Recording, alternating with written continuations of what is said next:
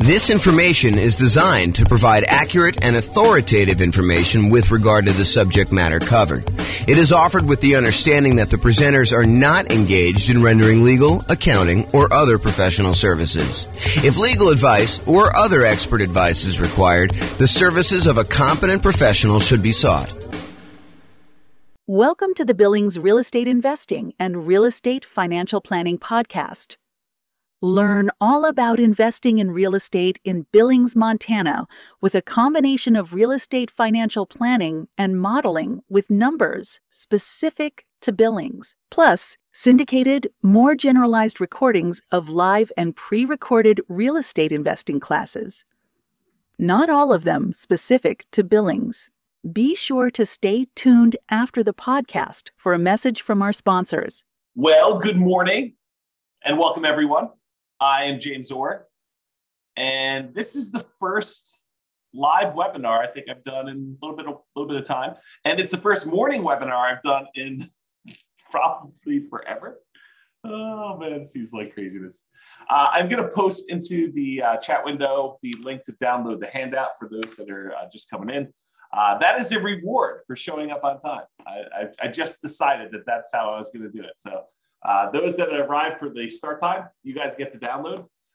Everyone else, I'll put it in the show notes or something like that. You guys can access it later. I plan on publishing this in the podcast, so today we're going to go over our FHA loans for suckers. Oh man, I don't know why I did that maniacal laugh, but that's what it is there. So here's the background.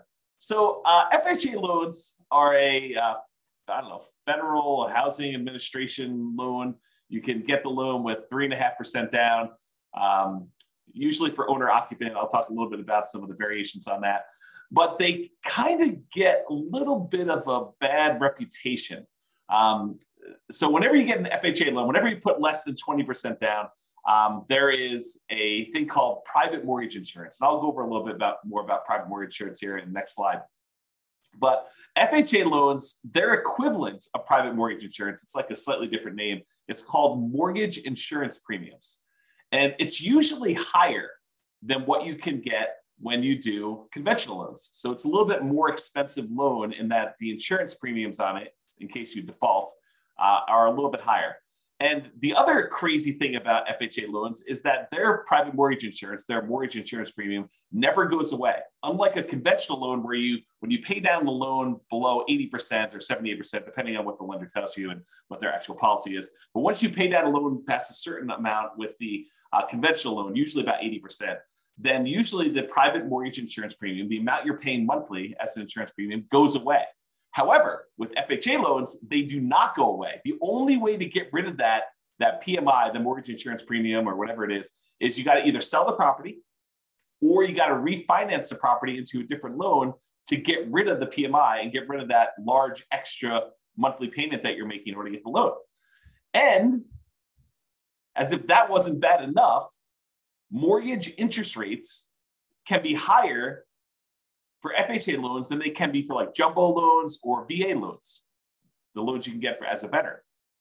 And as if that wasn't bad enough, there are lower down payment programs than the 3.5% down. Like you can get a conventional 3% down payment loan or a VA loan with nothing down or a USDA loan with nothing down. So those are just a couple examples of the loan programs you can get with nothing down or low down that's lower than 3.5%. So it's not like this is the ultimate low down payment solution and you got to deal with all this extra nonsense in order to be able to get it. There are programs that have lower down payments that you can still get. So the question that becomes, are FHA loans for suckers? Well, not so fast. Let's take a look at these issues a little bit closer and some of the benefits of getting FHA loans and see if this really is an option for you if you're still getting a loan, kind of do that. But before we do that, I did promise that I would go over a little bit of what private mortgage insurance is. So this is sort of like a private mortgage insurance primer or primer, depending on whether you're British or American. And I don't even know which one's which. I bet your primer is the British version, but I'm guessing. I really don't know. Okay, so since a hefty part of the discussion we're going to have about FHA loans involves private mortgage insurance, AKA PMI. It's often abbreviated PMI. I'm going to give you a brief introduction about like what it is here. Now, I've taught an entire 2-hour class where I dive deep into what private mortgage insurance is. And I'll probably do another class or 2 or 3 on PMI in the future. But I will put a link to the full 2-hour PMI class in the show notes so you guys can kind of access that. So let's go over what PMI is. So this is sort of like the 1-slide version of the 2-hour class. 2-hour class goes into a lot more detail. So what is private mortgage insurance and why should you even care? So private mortgage insurance is insurance that you pay for, you as the buyer, you as the person getting the loan, that benefits the lender to protect them in case you default. So the basic idea is this. The lender says, hey, look, I would really like to give you a loan, and I really want you to put 20% down. And you say, thank you very much, but I don't have 20% down. Or thank you very much, but I'm not really interested in putting 20% down. So they say, okay, I'll tell you what we're going to do. I don't really want to give you this loan unless you put 20% down, where I'm protected in case you default. If you get this loan from me and you decide not to pay, or you end up not being able to pay or something like that, and I have to foreclose on you, I don't want to have to come out of pocket in order to pay for, these losses I might have when I go to sell the property. So really what I want to do is I want to be protected. And I think I'm well protected if I have a 20% cushion. If you put 20% down, I could sell the property, get out of it probably with a little bit of profit maybe, or maybe just break even when I factor in all the time it's going to take of you not making payments for whatever time it is, and foreclosing on you and hiring attorneys and maybe having to go in there and fix up the property and holding the property and all that other nonsense. I feel pretty well protected if you put 20% down. But you tell me you don't want to put 20% down. So I'll tell you what I'm going to do.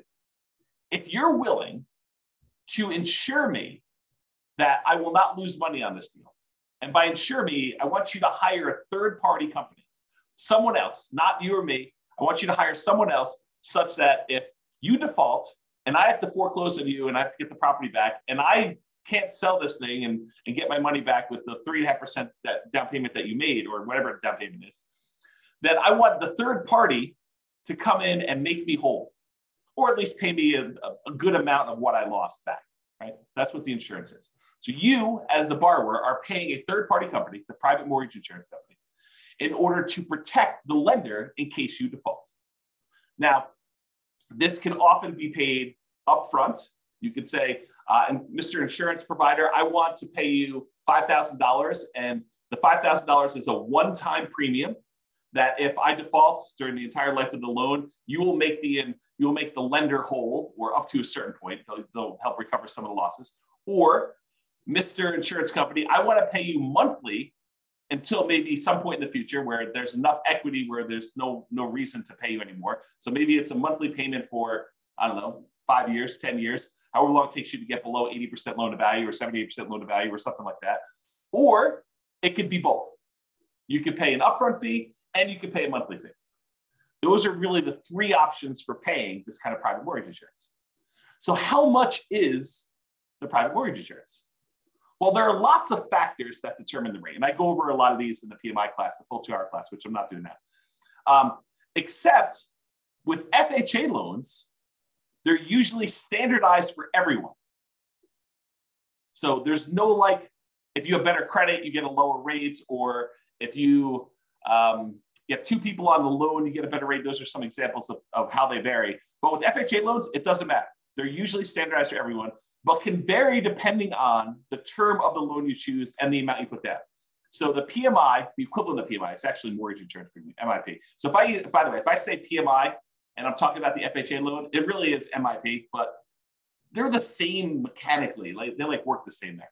So with this FHA loan, it can vary depending on the term of the loan. If you do a 30-year loan versus a 15-year loan, for example, and the amount you put down. So 3.5% is the minimum you can typically put down with FHA, excluding this whole down payment assistance thing, which is often coupled in with FHA. But typically the FHA loan is 3.5% down. So that's the minimum. You can put 3.6% down, you put 5% down, you put 10% down, you put 15% down, you put 25% down with an FHA loan. So you don't have to put 3.5% down. But if you choose to put 3.5% down, then it has one type of insurance premium. If you choose to put 15% down, it's a very different insurance premium. Okay, so they can vary. but it doesn't vary based on like your credit score or anything like that with FHA. So when do you typically need to pay? Well, as I talked about earlier, it's less when you have less than 20% down is typically when the lender says to you, hey, I would really like to make you a loan, but I require that you put 20% down. If you don't put 20% down, then I want you to get this third party involved, this insurance company that will protect me, and you're going to pay for it because I really want 20% down, but you're telling me I don't want to put 20% down. So you say, okay, you have to pay for this insurance premium to protect me in case you default. And there are some exceptions to when you typically need to pay private mortgage insurance in general, not specific to FHA. One exception is the VA loan. So the VA loan is a loan for veterans. If you are a veteran, we just had Veterans Day. I think it was that Friday. That's last week, right? I think it was last week. Someone let me know in the chat. That'd be awesome. Or maybe I'm losing my mind, but I thought it was Veterans Day last week. So anyway, if you're a veteran, thank you for your service. And you get to do a nothing down loan program that does not require PMI. But it sort of does require PMI because there's what's called an upfront funding fee that is charged by the Veterans Administrator. Yeah, November 11th was VA. So thank you, Joanne. So the upfront funding fee that is required for a VA loan does essentially the same thing that PMI does. It is a fee that the VA charges in order to kind of administer the program and to guarantee the loan for the lenders making the loan. And if there's a loss, the VA comes in and kind of makes the lender whole. And so technically there's not PMI, but the funding fee sort of acts like PMI. And so when you hear people say, hey, look, is there PMI with VA loans? Well, no, but sort of, maybe a little bit, there's that funding fee up front. So that's one example. And the USDA is another nothing down loan program, but I think they do have PMI. You should check with your lender for that. All right, so we talked about these three ways that you can sort of pay for it upfront, monthly, or both. Now there are three choices as to how to pay it. So you can do it monthly. You can go to the insurance company and say, look, I want to pay you a certain fee monthly in order to have this insurance that protects the lender in case I default. Or you could go and say, I want to pay this one-time upfront fee. But there's this third option, which is lender paid PMI. Well, how does that work? Lender paid PMI. It's not like you're going to go and pay monthly. It's not like you're going to go and pay this big upfront fee. What you do is you go to the lender and you say, look, normally you would offer me a loan at 7%. 7%. That's crazy. It still shocks me to say. 7%. So you're going to go and get a loan for 7%. If I wanted to pay you extra money, I could buy down my interest rate, right? Like I can go and say, here, how about an extra $5,000 and you give me a loan at 6.875? Lender says, sure, I'll do that for a certain amount of money. And it varies depending on the loan program and the time and all that other stuff. So I give you a certain amount of money. And now the lender voluntarily says, instead of giving you 7%, I will give you 6.875% if you give me whatever it is, $5,000. Lender says, I will do that. And so you say to the lender, well, how about we do it the other way? How about instead of me coming to the closing with some of these extra closing costs and everything, how about you cover the closing costs or you give me a little bit of money to cover the closing costs and I will voluntarily take 7.125, a slightly higher interest rate. So instead of buying down the rate, you say to the lender, I will actually voluntarily pay a little bit more to get a higher rate and you cover some of my closing costs. You give me like a credit. This is the way to think about it. Well, if you think about that, if the lender gives you a credit, if you're willing to take a higher interest rate, couldn't you tell the lender, hey, listen, I'll take a higher interest rate if you pay this third-party private mortgage insurance person this fee in order to do the loan? And the lender says, yeah, that'll work for me. So I'll tell you what, normally it'd be 7%, that's just arbitrary number, 7% for the loan.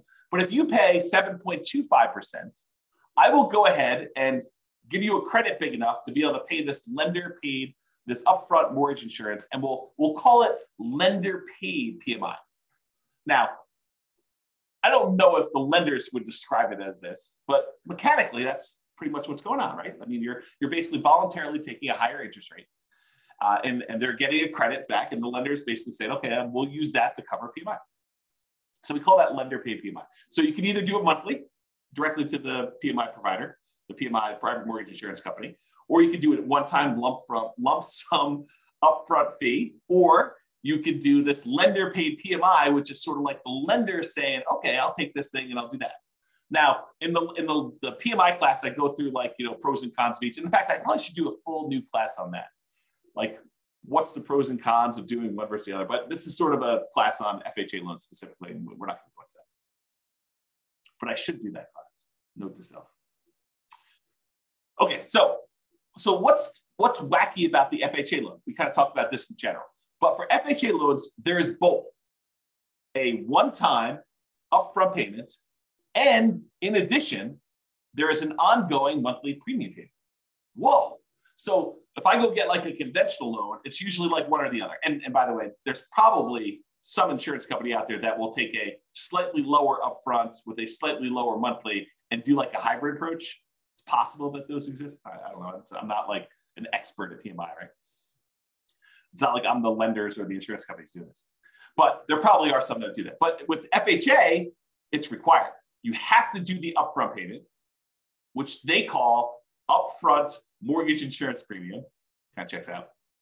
And the monthly private mortgage insurance premium, which they call mortgage insurance premium, or MIP for short. Okay. So you have both. The upfront mortgage insurance premium is usually, and it can vary a little bit, I think, 1.75% of the loan amount. You're like, well, if I have to put 3.5% down and this 1.75, it's not really 3.5% anymore, right? It's like 3.5 plus 1.75, which if my math is right, is like 5.25 or something like that. So it's not that way. But wait, you can actually finance that. And so instead of having to come up with this 5.25% down instead of the 3.5, you could say, I'll do the 3.5%, but we'll add this 1.75% onto the loan amount so I can finance it. Okay, well, that's interesting. It's bad in some ways that I got paid this upfront fee, and it's not the lowest fee I've ever seen, right? It's not super, super cheap to do this. And I can finance it. Okay. And the monthly part of this payment, because you have to do both with FHA, the monthly part is usually 0.85% of the loan balance. 0.85% of the loan balance. So it's almost like getting a 0.85% higher interest rate. So if you were getting a 7% loan, when you factor in what the PMI part of it would be, it's almost like getting a 7.85% interest rate. Whoa, that's much higher than I would have expected. And realize this was 0.85 back when interest rates were 3.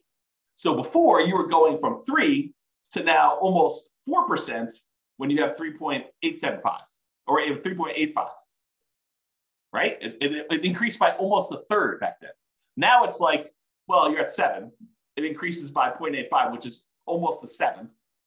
A little bit less of a percentage-wise increase, right? For those that like math.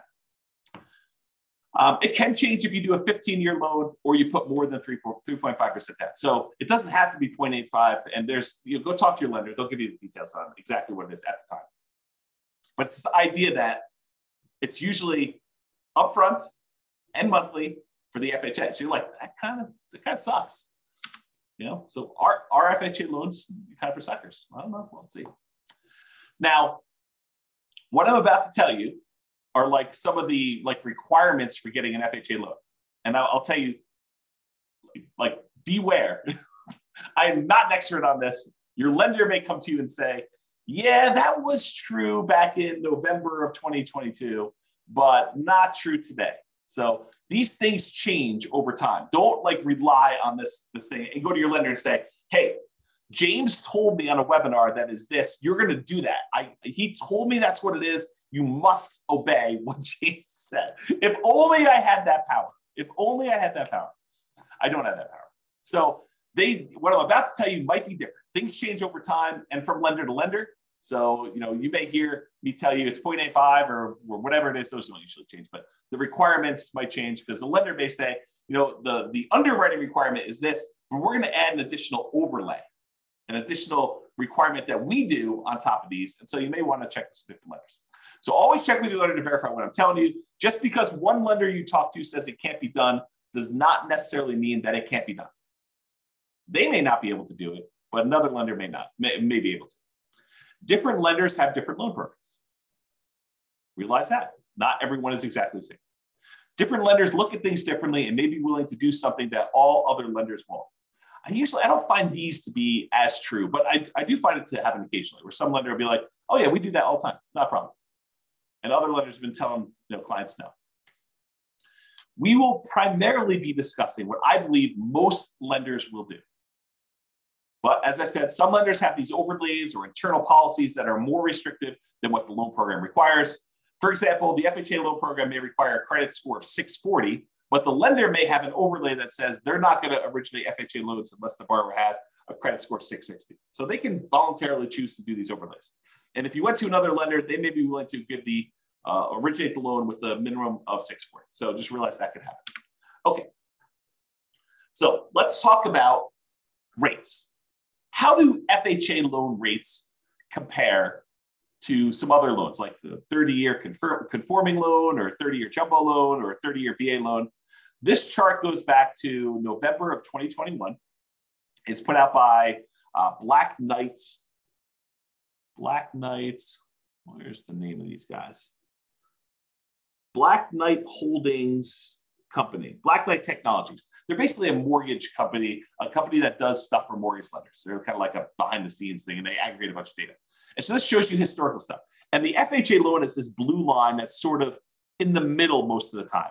The highest interest rate loan typically is that 30-year conforming loan that we see. It typically is blue. And there are times when FHA loans are a little bit more expensive than those, but historically, recently it seems like the 30-year loans have been a little bit more than the FHA loans and all the other loans, honestly. The jumbo loan tends to be sort of toward the bottom. I can't quite tell the differences between those yellows, but I think those are typically the bottom ones. The FHA loan is this blue one, sort of in the middle here. And then the VA loan tends to be one of the cheaper loans you can get. So you can kind of see the differences in rates between all those. Now, I want to point out something to you. The FHA loan here, which they said the current rate is 6.875 as of the October numbers, which is the latest one they had. So they said the rates for 30-year FHA was 6.85. That does not include that 0.85% mortgage insurance premium. So this conforming loan, assuming you're putting 20% down, does not have a mortgage insurance premium. But the FHA loan would, and it's not shown on here. So realize the FHA loan is much higher than what these would be. So it doesn't take into account that PMI. Okay. So it might look like it's a lower rate than what you could get for a 30-year conforming, but when you add back in the PMI, it's not a lower. It's like a higher monthly payment. So like we're beating up on the FHA loan. We're saying, hey, look, this might not be that great. And then we're going to talk about why you might still want to do it. So mortgage insurance. I'm going to show you an email received from a credit union local to where I live. It doesn't matter. You can go find your own local credit union. This is not, I'm not offering you this rate. It's not like, oh, James told me I could get this rate. No, that's not what I'm telling you. So you need to go contact your own lender. Rates can vary over time, even throughout the day. Like, some lenders say, oh, in the morning, the rates were this, the afternoon, they're this, they change hour to hour. Based on the loan products, so we talk about different loans or whatever it is, your credit score, although FHA rates don't typically vary based on credit score. That's a plus for FHA, right? Unless you got good credit, then it's not a plus because you're sort of getting lumped in with everybody in this mix. If you have really good credit, then you're sort of being penalized because the rates don't vary with credit score. But if you've got a bad credit score, you're like, oh, this is pretty good. I'm kind of winning here in a little way. And this does not usually include that monthly private mortgage insurance MIP premium. So back when this happened, November 18th, I guess it was yesterday, the FHA loan, again, I'm not offering you this, the FHA loan rate was 6.25 for a 30-year fixed FHA loan. And that does not include mortgage insurance premium. So it's going to be over 7 with that. And then the 30-year fixed conventional loan was 6.625, which would be lower than what the FHA would be with PMI, but it's higher than what it is without PMI, to think about it that way. And I guess they don't do VA here, but they have some ARMs and they have some jumbo loans. Jumbo loan 6.875, and the 7-year ARM jumbo is 5.875. So you can kind of get a feel for that. Okay, so I just want to give you a feel for what rates were. So how popular are these FHA loans? Is this like 1% of the population's getting them? Like no one's getting them, but we talk about them all the time? Or like 80% of the market's getting them? Like what's going on? And so this shows you, same company, Black Knight, put out this or Originations Market Monitor report. This is through October 2022. And it shows you what percentage of all the loans that all their companies are doing based on the type of loan. And so conforming, I'll just do this last one. You can go look at historically. These do change a little bit over time. But historically, conforming right now is about 56.4%. So a little bit more than half of the loans are conforming loans, conventional type financing. 15.8% are non-conforming loans. 17% are FHA. So not quite a fifth, but a decent amount, like a significant enough amount that you could say, hey, this is pretty significant stuff. Only 10% of the loans right now are VA loans, and only 0.8%, less than 1% of loans are USDA. And the benefit of the USDA loan, it's another nothing down loan program. You got to buy in a rural area, although I think some people would be surprised what's considered rural. And you can look up if your area is rural on the USDA website. Just look up a USDA eligibility map, and it will allow you to type in addresses and find out if that property qualifies for USDA loans. And there's some income limitations. You can't make too much, can't make too little. The VA loan is a nothing down loan program, and you have to be a veteran. So if you're not a veteran, you can't get that nothing down loan program, but you can get a nothing down loan program with the USDA. Otherwise, you're probably looking at either 3% conventional, 3.5% FHA, 5% conventional or more, type of thing. So USDA, very, very small percentage of the loans, less than 1%. VA is 10%. FHA, now 17, a little less than a fifth, all those loans there. So you get a feel for how big of a deal these are. One of the advantages, though, of these FHA loans is they are easier to qualify for. So conventional loans, the minimum down payment for the conventional loans as of right now, and these loan programs can change, but right now, 3% conventional loan. FHA is 3.5%. So more down payment for FHA than conventional. The minimum credit score to get a conventional loan is 620. With FHA, the minimum is 580, but you got to have all the stars aligned and have a whole bunch of extra things in order to get that 580 credit score, right? Everything's got to be perfect. Otherwise, you're probably looking at 640 for the FHA. And that is a much more lenient credit score for getting the FHA. In fact, FHA tends to be the go-to loan if you've had some credit blemishes or issues in the past. If you had a bankruptcy, that's fine. If it was more than 2 years ago, you can still get an FHA loan, as long as your credit score's gone up, right? You got to be working on stuff once you've had that bankruptcy. You had a foreclosure, no problem. FHA loans will still do those after 3 years. Conventional, a little longer. Okay. Can the co-borrower, if you want to get a co-borrower to help you qualify for the loan, must they be related? With conventional loans, they do not need to be related. With the FHA loans, they must be related to you. And if you're hey, what's the relation? Can this be my second cousin? I don't know. Go talk to a lender. They'll tell you that. They'll go look up the guidelines and let you know. Okay.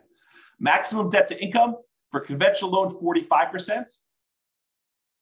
So relatively standard. For FHA, you can go all the way up to 57% debt to income. So this is a higher risk loan for the lender, right? Because they're willing to accept people that have had bankruptcies relatively recently, within 2 years, more than 2 years rather. Foreclosures, at least 3 years ago, they'll allow a maximum debt to income, which is significantly higher. So they're kind of taking on more risk, which is reflected in these extra mortgage insurance premiums and stuff. And then the single family home max loan limit, you can kind of read what those are. Those do change over time, so I'm just not going to read them out loud. And can you get a gifted down payment and closing costs? With conventional loans, yes, and with FHA loans, yes. And of course, go talk to your lender. They'll give you the actual requirements for what that is and how to do it, and make sure you document it and all that stuff. So really, FHA loans are a little bit easier to qualify. So that's a plus. So a whole bunch of downsides, but some pluses there. What about credit scores?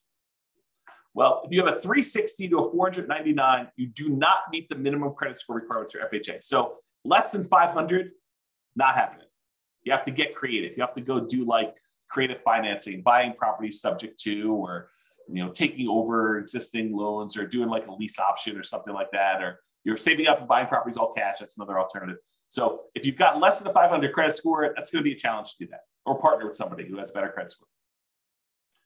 If you have between a 500 and a 579, the minimum down payments for an FHA loan, if you have a credit score between those, is between 5 to 10%. So you can do that, but it requires more down. If you have a 580 to a 619, 3.5% down payment is required with compensating factors. So this is sort of me telling you that a whole bunch of other things need to align. You need to be kind of like in a perfect situation, have a whole bunch of extra stuff going your way in order for you to be able to do an FHA loan with 3.5% down with a credit score between 580 and 619. However, if you're between 620 and 850, just 3.5%. Don't need these extra compensating factors right there. And of course, go verify this with the lender. This is not intended to be like James is qualifying you on a webinar for getting an FHA loan, right? This is sort of giving you an idea of, are FHA loans for suckers? I mean, that's the title of the class. So that's the idea. Okay. So average credit scores. So typically, if you're getting a conforming loan, you historically have had a much higher credit score than if you had an FHA. If you think about this, this sort of makes sense, right? If you have a higher credit score, you want to be rewarded for that. You don't want to be penalized for having these, better credit scores than some of the FHA loan people that don't get penalized for those. And so you typically choose a better loan program for you, a loan program that has better rates and terms and stuff. And there's some limitations, which we'll talk about here in a second. For VA loans, they're sort of in between. They're not quite as high as conforming loans, but they are higher than FHA. And then FHA typically has the lowest credit scores, historically, the people getting those loans. And so they're usually between 660 and 680. We've been trending down a little bit, as we kind of move through time. And this is going all the way back to November of 2019. Okay. All right. Here's one of the main reasons, in my opinion, why FHA loans become attractive, especially to investors. You're like, to investors? James, I thought you told me FHA loans you had to owner occupy. Or maybe I didn't tell you that. But you do. You can't use an FHA loan. You can't put 3.5% down and buy a property and not move in. But wait, you just said these would be good for investors. You're confusing me, James. What? I'm confusing myself. Oh my gosh. You're confusing me, James. You said they have to owner occupy, but how are they good for investors? Oh, this is pretty interesting things. So FHA loans are one of the loan programs that you could do with low down payment and buy multifamily properties. So you could buy a duplex, 2-unit property, a triplex, 3-unit property, or fourplex, 4-unit property with FHA loans with 3.5% down. So you can go buy a duplex, got to move into one of the units. That's the requirement. But you can go get an FHA loan, put 3.5% down, move into a duplex, move into a triplex, got to move into one of the 3 units for the triplex or one of the units for a fourplex. Okay. So that becomes super interesting because you can't do these 3% down conventional loans or 5% down conventional loans and buy a duplex, triplex, or fourplex. You can only buy single family homes with this.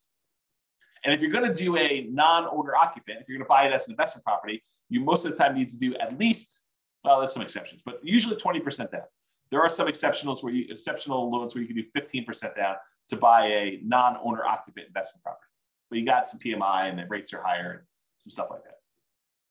So one of the advantages of using FHA loans is you could buy duplexes, triplexes, or fourplexes in addition to single family homes. So it doesn't have to be duplex, triplex, fourplex. You can do single family homes, and then you can also buy duplexes, triplexes, or fourplexes, which is similar, by the way, to VA loans. VA loans, you can also buy a single family home, condo, townhome, detached house. Plus, with a VA loan, you could also, with nothing down, buy a duplex, a triplex, or a fourplex. Again, for the VA loan, though, you have to be a veteran. FHA, you do not. So with FHA loans, you don't have to be a veteran. You have 3.5% down. You have those credit score and the other qualifications. You could do these types of loans.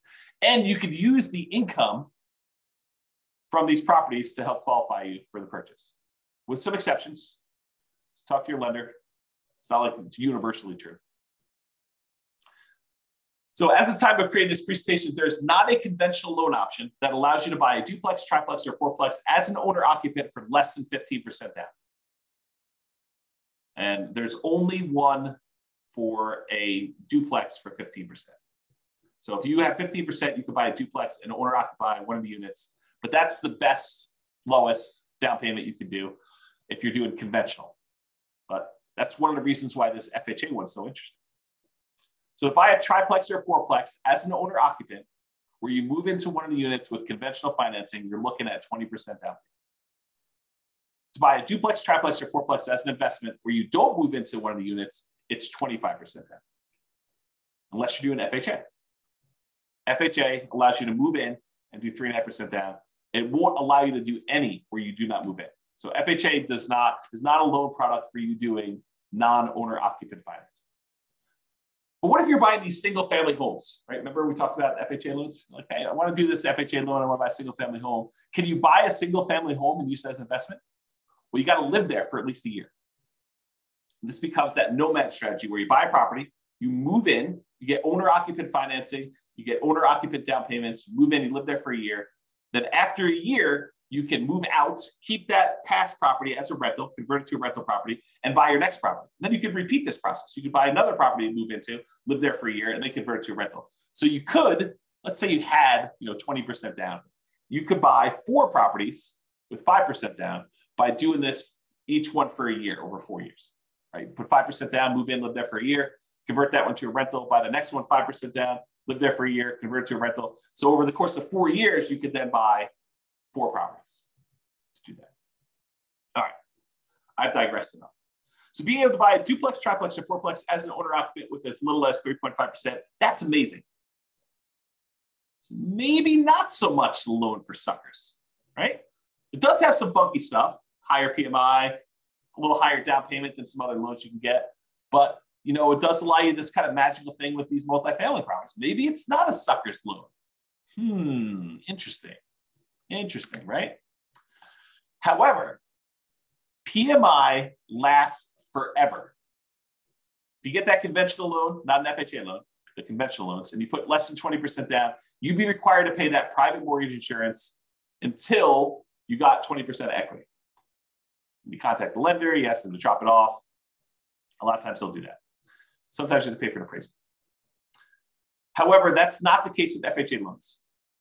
If you do an FHA loan 3.5% down, the monthly mortgage insurance premium, MIP, never goes away. Even when you pay down the loan, you're about to make your last payment. You owe $2,000 left on the loan. That's the end of it. You have like 99% equity. You're still making a mortgage insurance premium at that point, protecting the lender in case you default. You'd be silly to default. You own whatever it is, $400,000 property. You owe $2,000 on it. Are you going to default? Man, I hope not. I hope you would do whatever you could in order to get that $2,000 to save yourself from losing that property to foreclosure. But you're still paying a mortgage insurance premium to protect the lender if you don't do that. So Joanne's got a question. She says, I'd like to ask a question if I may. We'll see how it goes. And by the way, this is dangerous because I read the questions out loud before I tell you if I can even answer it. If I have a conventional loan, will the bank let me know that I don't have to pay PMI anymore once I meet the requirements when the PMI goes away? No. You're going to have to figure that out on your own and contact your lender and say, hey, look, I think I've got more than 20% equity and do that. The only time PMI would drop off automatically is when you paid down enough on the loan from the original loan balance and the original property value that it would be 20% equity. So they do a calculation. They say, look, when you got this property, it was whatever it's $400,000, and you had 10% of equity in the property. They will do a calculation when you get your loan. They'll say, okay, based on just making regular mortgage payments for the next X number of years, when will you have 22% of equity? And they'll say, okay, at that point, we're going to automatically drop PMI off. But a lot of times, property values have gone up while you've owned the property, and you paid down a loan a little bit. And so you've created 20% of equity. And at that point, with some lenders, most lenders, you can contact them and say, look, I think I have more than 20% of equity. I'd like to have PMI removed. And a lot of times you have to contact them and sometimes pay an appraisal fee in order to verify the value and stuff like that. So there you go. Awesome. Mortgage is going to be paid off in 8 months. Woo! That's awesome. Congratulations. That's cool. Okay. So that PMI, getting back to FHA stuff. So that PMI, the mortgage insurance premium, MIP, monthly payment that you have for mortgage insurance, FHA loans, that does not ever go away, which is crazy. So how do you get rid of it? You got to sell the property. Probably don't want to do it. Well, maybe you do. Probably should do a class on that. Probably should do a class on when to sell a property. Do some calculations of what return you're getting. Yeah, I got to do a class on that. Anyway, so you get to the point, though, you got to either sell the property to get rid of it, or you got to refinance and get into a different loan that no longer has PMI. Because now you've got 20% of equity or more. And so you go do that and you refinance into another owner occupant loan if you're still living there, or a non-owner occupant loan, investment property loan if you're not living there. You can do that. If you happen to do an FHA loan where instead of putting 3.5% down, you put more than 10% down, the mortgage insurance premium does go away after 11 years. So if the mortgage insurance premium not going away is an issue with 3.5% down, anything less than 10%, honestly. If you put more than 10% down, then MIP does go away after 11 years. So something to be considered, something to consider. The other issue with FHA loans is, and there are some exceptions to this, but typically you can only have one FHA loan at a time. There are some weird exceptions. So if you thought to yourself, look, James, this is amazing. I don't know what you're talking about. FHA loans are not for suckers. This is awesome. This is what I'm going to do. I'm going to do a 3.5% down fourplex, live there for a year, move out of the one unit, go buy another 3.5% down fourplex, live there for a year, and I'm going to do this 10 times. And I'm going to have 40 doors after 10 years. This is amazing. Well, not so fast. You can only get one of these FHA loans. There's some weird exceptions, like if you move more than 100 miles away, that you can get another one, or if you inherit a property that's got an FHA loan on it, you might be able to have two at the same time. There's some weird stuff like that. But for the most part, you're not getting 10 of these loans. If you're trying to do that kind of like optimal strategy thing, and you have like, I got VA loans and I got FHA loans, because the VA loans can also be the duplex, triplex, or fourplex, and the FHA loans can be duplex, triplex, fourplex, and you're dating somebody. Well, maybe you get an FHA loan on your first fourplex, your spouse or your fiance gets a FHA loan on their next fourplex, and then you also have your VA benefit. So you get the VA benefit by another fourplex after a year living in the FHA one, and then your spouse is also better and they get the other one. So you can acquire some properties this way by getting creative, but it's not going to be 10 in a row with VA or FHA. Right? So it's going to be hard to do. Okay, what was I going to say? So it'd be hard for you. That's basically what I'm talking about here. So it'd be hard for you to nomad, doing this sequential buying houses as owner occupants, moving there, living there for a year, and then converting to rental with more than one FHA loan. So, which makes it hard to buy more than one multifamily property as a nomad. It's not impossible, but it's much more difficult. Much more difficult. And some underwriters, like if you're going to get a loan from somebody and you live in a single family home that live in a really nice house, you're like, hey, I just found out about this vesting strategy. I'm going to move out of my $1 million house and I'm going to go buy these $100,000 duplexes somewhere. Yeah, the lender may balk at that. They may say, yeah, I don't think so. I don't think you're going to do that. And they may give you some pushback. The underwriter may say, we don't believe you that you're going to go move into this property. And they may say, we're not willing to do that loan. So realize that if you live in a single family home, the underwriter, the person who kind of underwrites the loan, may give you some pushback over you trying to buy a duplex, triplex, or fourplex in general, not specifically to an FHA loan. So just realize that that's potentially problematic. Maybe you get lucky and the underwriter's like, yeah, that's cool. But you heard it here first. It's actually hard to do. Okay. I probably do need to do a whole class on this, but I'll give you the short version. All right, so imagine for a minute that you live in a market where cash flow sucks. There's basically no cash flow on any properties. It covers itself, but it's zero, like zero positive cash flow. It covers all the expenses and maintenance and property management, all the other stuff you're doing there, your mortgage payment, but there's no extra cash flow for you. So you have no cash flow on this property. And let's further assume that the property does not go up in value. You buy a $100,000, $400,000, $1 million property, and guess what? 30 years from now, it's worth exactly the same. Still worth $100,000, $500,000, $1 million, whatever I said. It's the same price property. So you have no appreciation, you have no cash flow, and I'll even say the tax benefits you get and cash flow net out to zero. So you got some tax benefits from owning this property as a rental. Let's just assume that and cash flow are a wash, like zero. You're not making any benefit from that. So you get no appreciation, no cash flow, no tax benefits, but you do get the paying down on the loan. So you're making ground. You put up whatever it is, 3.5% down payment on the property, And at the end of 30 years, the property is paid off. So you went from a 3.5% down payment to now you own 100% of this property. Even though the property didn't go up in value, you now own this without a loan. So you made some ground on your investment. Your investment, the 3.5% they put down, whatever it was, let's call it $15,000. $15,000 you put down as 3.5% down payment. That now is worth $300,000 at the end of 30 years. So your $15,000 grew to be a $300,000 paid off property, even though the property value didn't go up and you made no cash flow on it. And honestly, after the property is paid off, you probably have cash flow at that point. But let's assume there's no cash flow over the entire period that you own it. What's the return you're getting by putting that 3.5% down and then having a paid off property at the end, even though the property didn't go up in value? Well, it turns out that return is 11.823%. So you got an 11.823% return, compounding annual growth return on your money for that entire 30-year period. Well, that's interesting. What kind of returns might you get in the stock market? I don't know. 5, 6, 7, 8, 9, 10, 11, 12, depending on who you believe and what numbers you believe and how that all works out. And that's not guaranteed, right? That's fluctuating. You don't really know what the return is. I mean, a lot of us have seen our stock market accounts kind of go down the last, couple of years. So you have this variable rate return, but which might be, probably 8%, give or take. I mean, I don't really know what it is. But now I tell you, look, you put 3.5% down this loan, and I'm assuming property values don't go up at all. You got no cash flow. You got no tax benefits. This is just paying down the debt on the property. You get 11.8% return by getting this FHA loan. Well, that doesn't seem like a sucker's deal. You're getting 11, almost 12% return on your money by doing this FHA loan, by having a paid off property.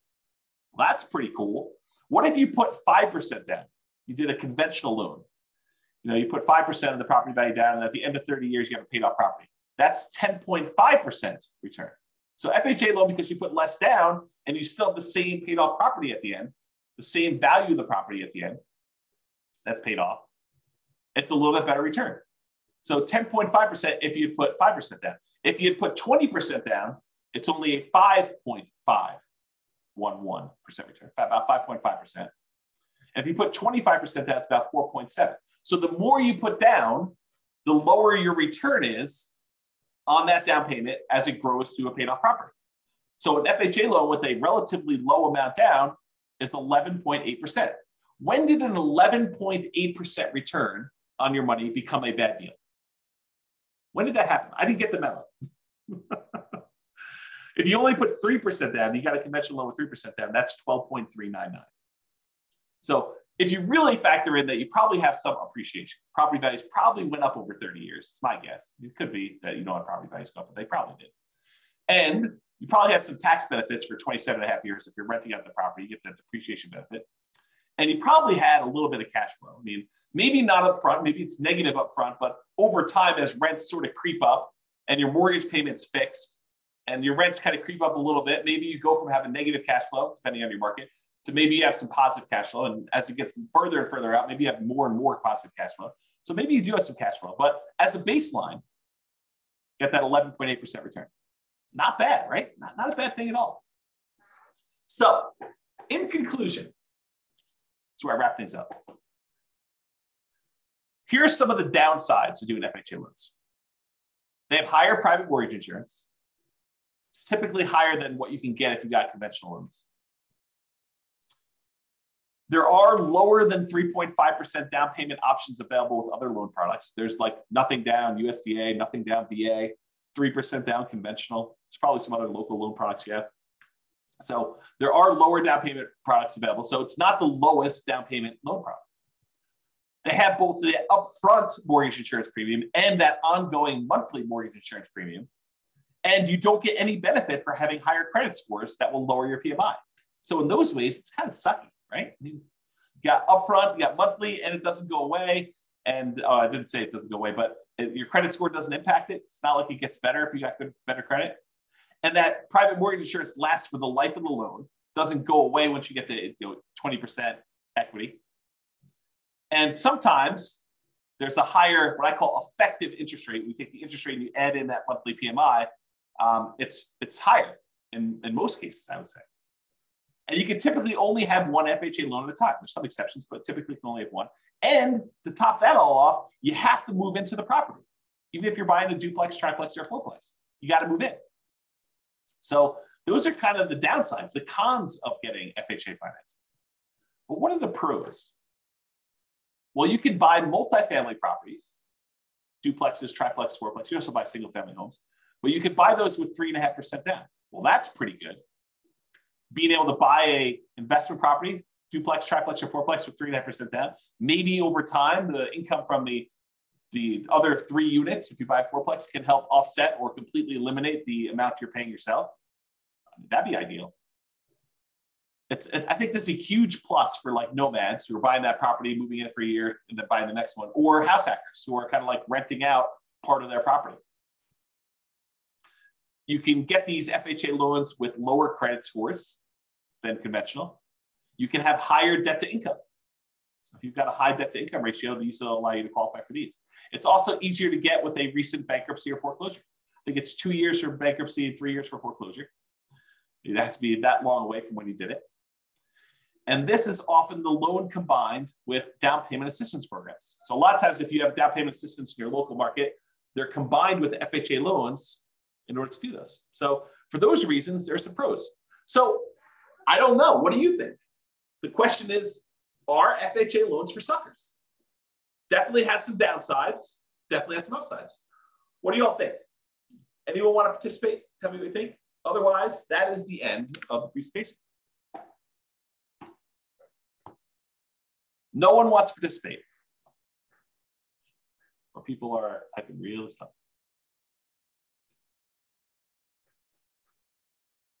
Yeah, James says upside when you're buying multiple properties.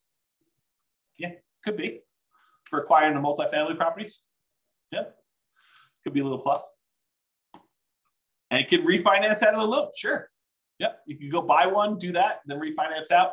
The tricky part about refinancing out would be trying to qualify if you've moved into a single family home in between.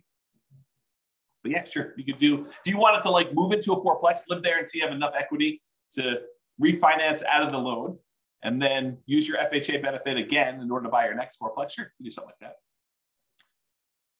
Yeah, Tony says in our marketplace, there's a limit on the FHA loan limit, and it's hard to buy a fourplex with that loan limit. Sure, absolutely true. And so you got to look at your market or be willing to buy, I don't know, lower priced, which sort of implies lower quality product. James says, I've seen exceptions, life-changing event or distance from current home. Yep, absolutely. And I think I mentioned those, that there are exceptions to being able to have more than one. Absolutely. Go talk to a lender about those. But I think for most people, you shouldn't plan on this, right? You shouldn't say, hey, my loan plan is to have 3 life-changing events. Maybe not plan that. Exactly. He's laughing out loud. Exactly. But, if it happens, yeah, absolutely. It gives you an opportunity. You get transferred for your job and you're going to move into another city. Well, now you can start over and do another FHA loan there and keep the other one in the other market where you live or something like that. Yeah, if those things happen, great. If you're planning on those things happening, kind of weird there. Helen says, can you get an FHA loan if you already have a house you bought cash or even if you have a mortgage? Yep, sure can. Sure can. You can get an FHA loan when you have another mortgage on something else or if you have other things. Tony says, I was able to remove PMI on, I won't say the name of the neighborhood property, and I won't say the city, could be removed too, but there is a 2-year seasoning time frame.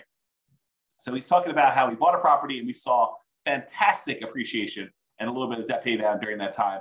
And he almost very, very quickly had enough so that he could get rid of PMI.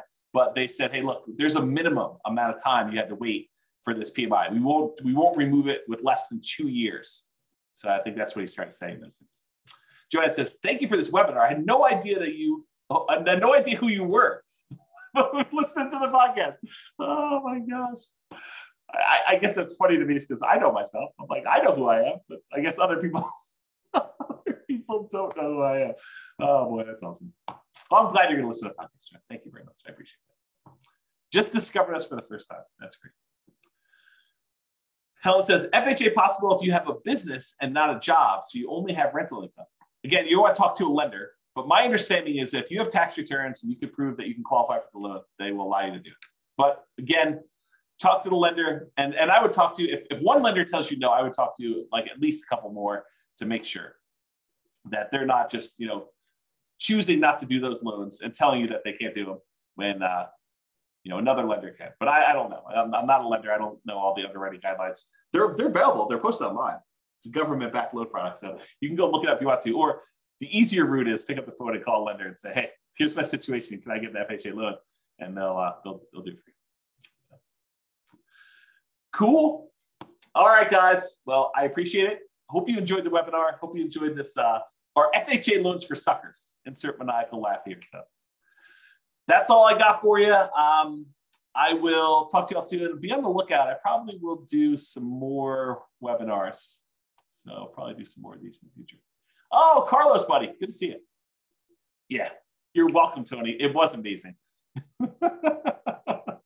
That's great. You're welcome, James. Very good webinar. I appreciate that. Yeah, you are very welcome, Helen. Who said they don't know who you are? You're terrific. I appreciate that. That's really cool. Yeah, have a great Thanksgiving to all. I appreciate that. You're welcome, Ben. Have a good weekend to you as well. Good to see you all. I will talk to you all soon. Bye-bye for now. End of the webinar. With home prices up, mortgage interest rates up, and rents up, but not quite enough to counteract the higher prices and interest rates. Cash flow on rental properties and billings is harder than ever. Book a call with the Real Estate Financial Planner to apply our proprietary 88 strategies to improve cash flow on your rentals. See the show notes for a link to schedule your call and improve your cash flow today. If you're a real estate agent, lender, or professional in billings that wants to help our real estate investor listeners, consider reaching out to learn about collaboration opportunities with this podcast. We'd love to add more value to our listeners by having you assist our investors buy, sell, and finance their real estate investments. See the show notes to schedule a call to discuss collaboration opportunities.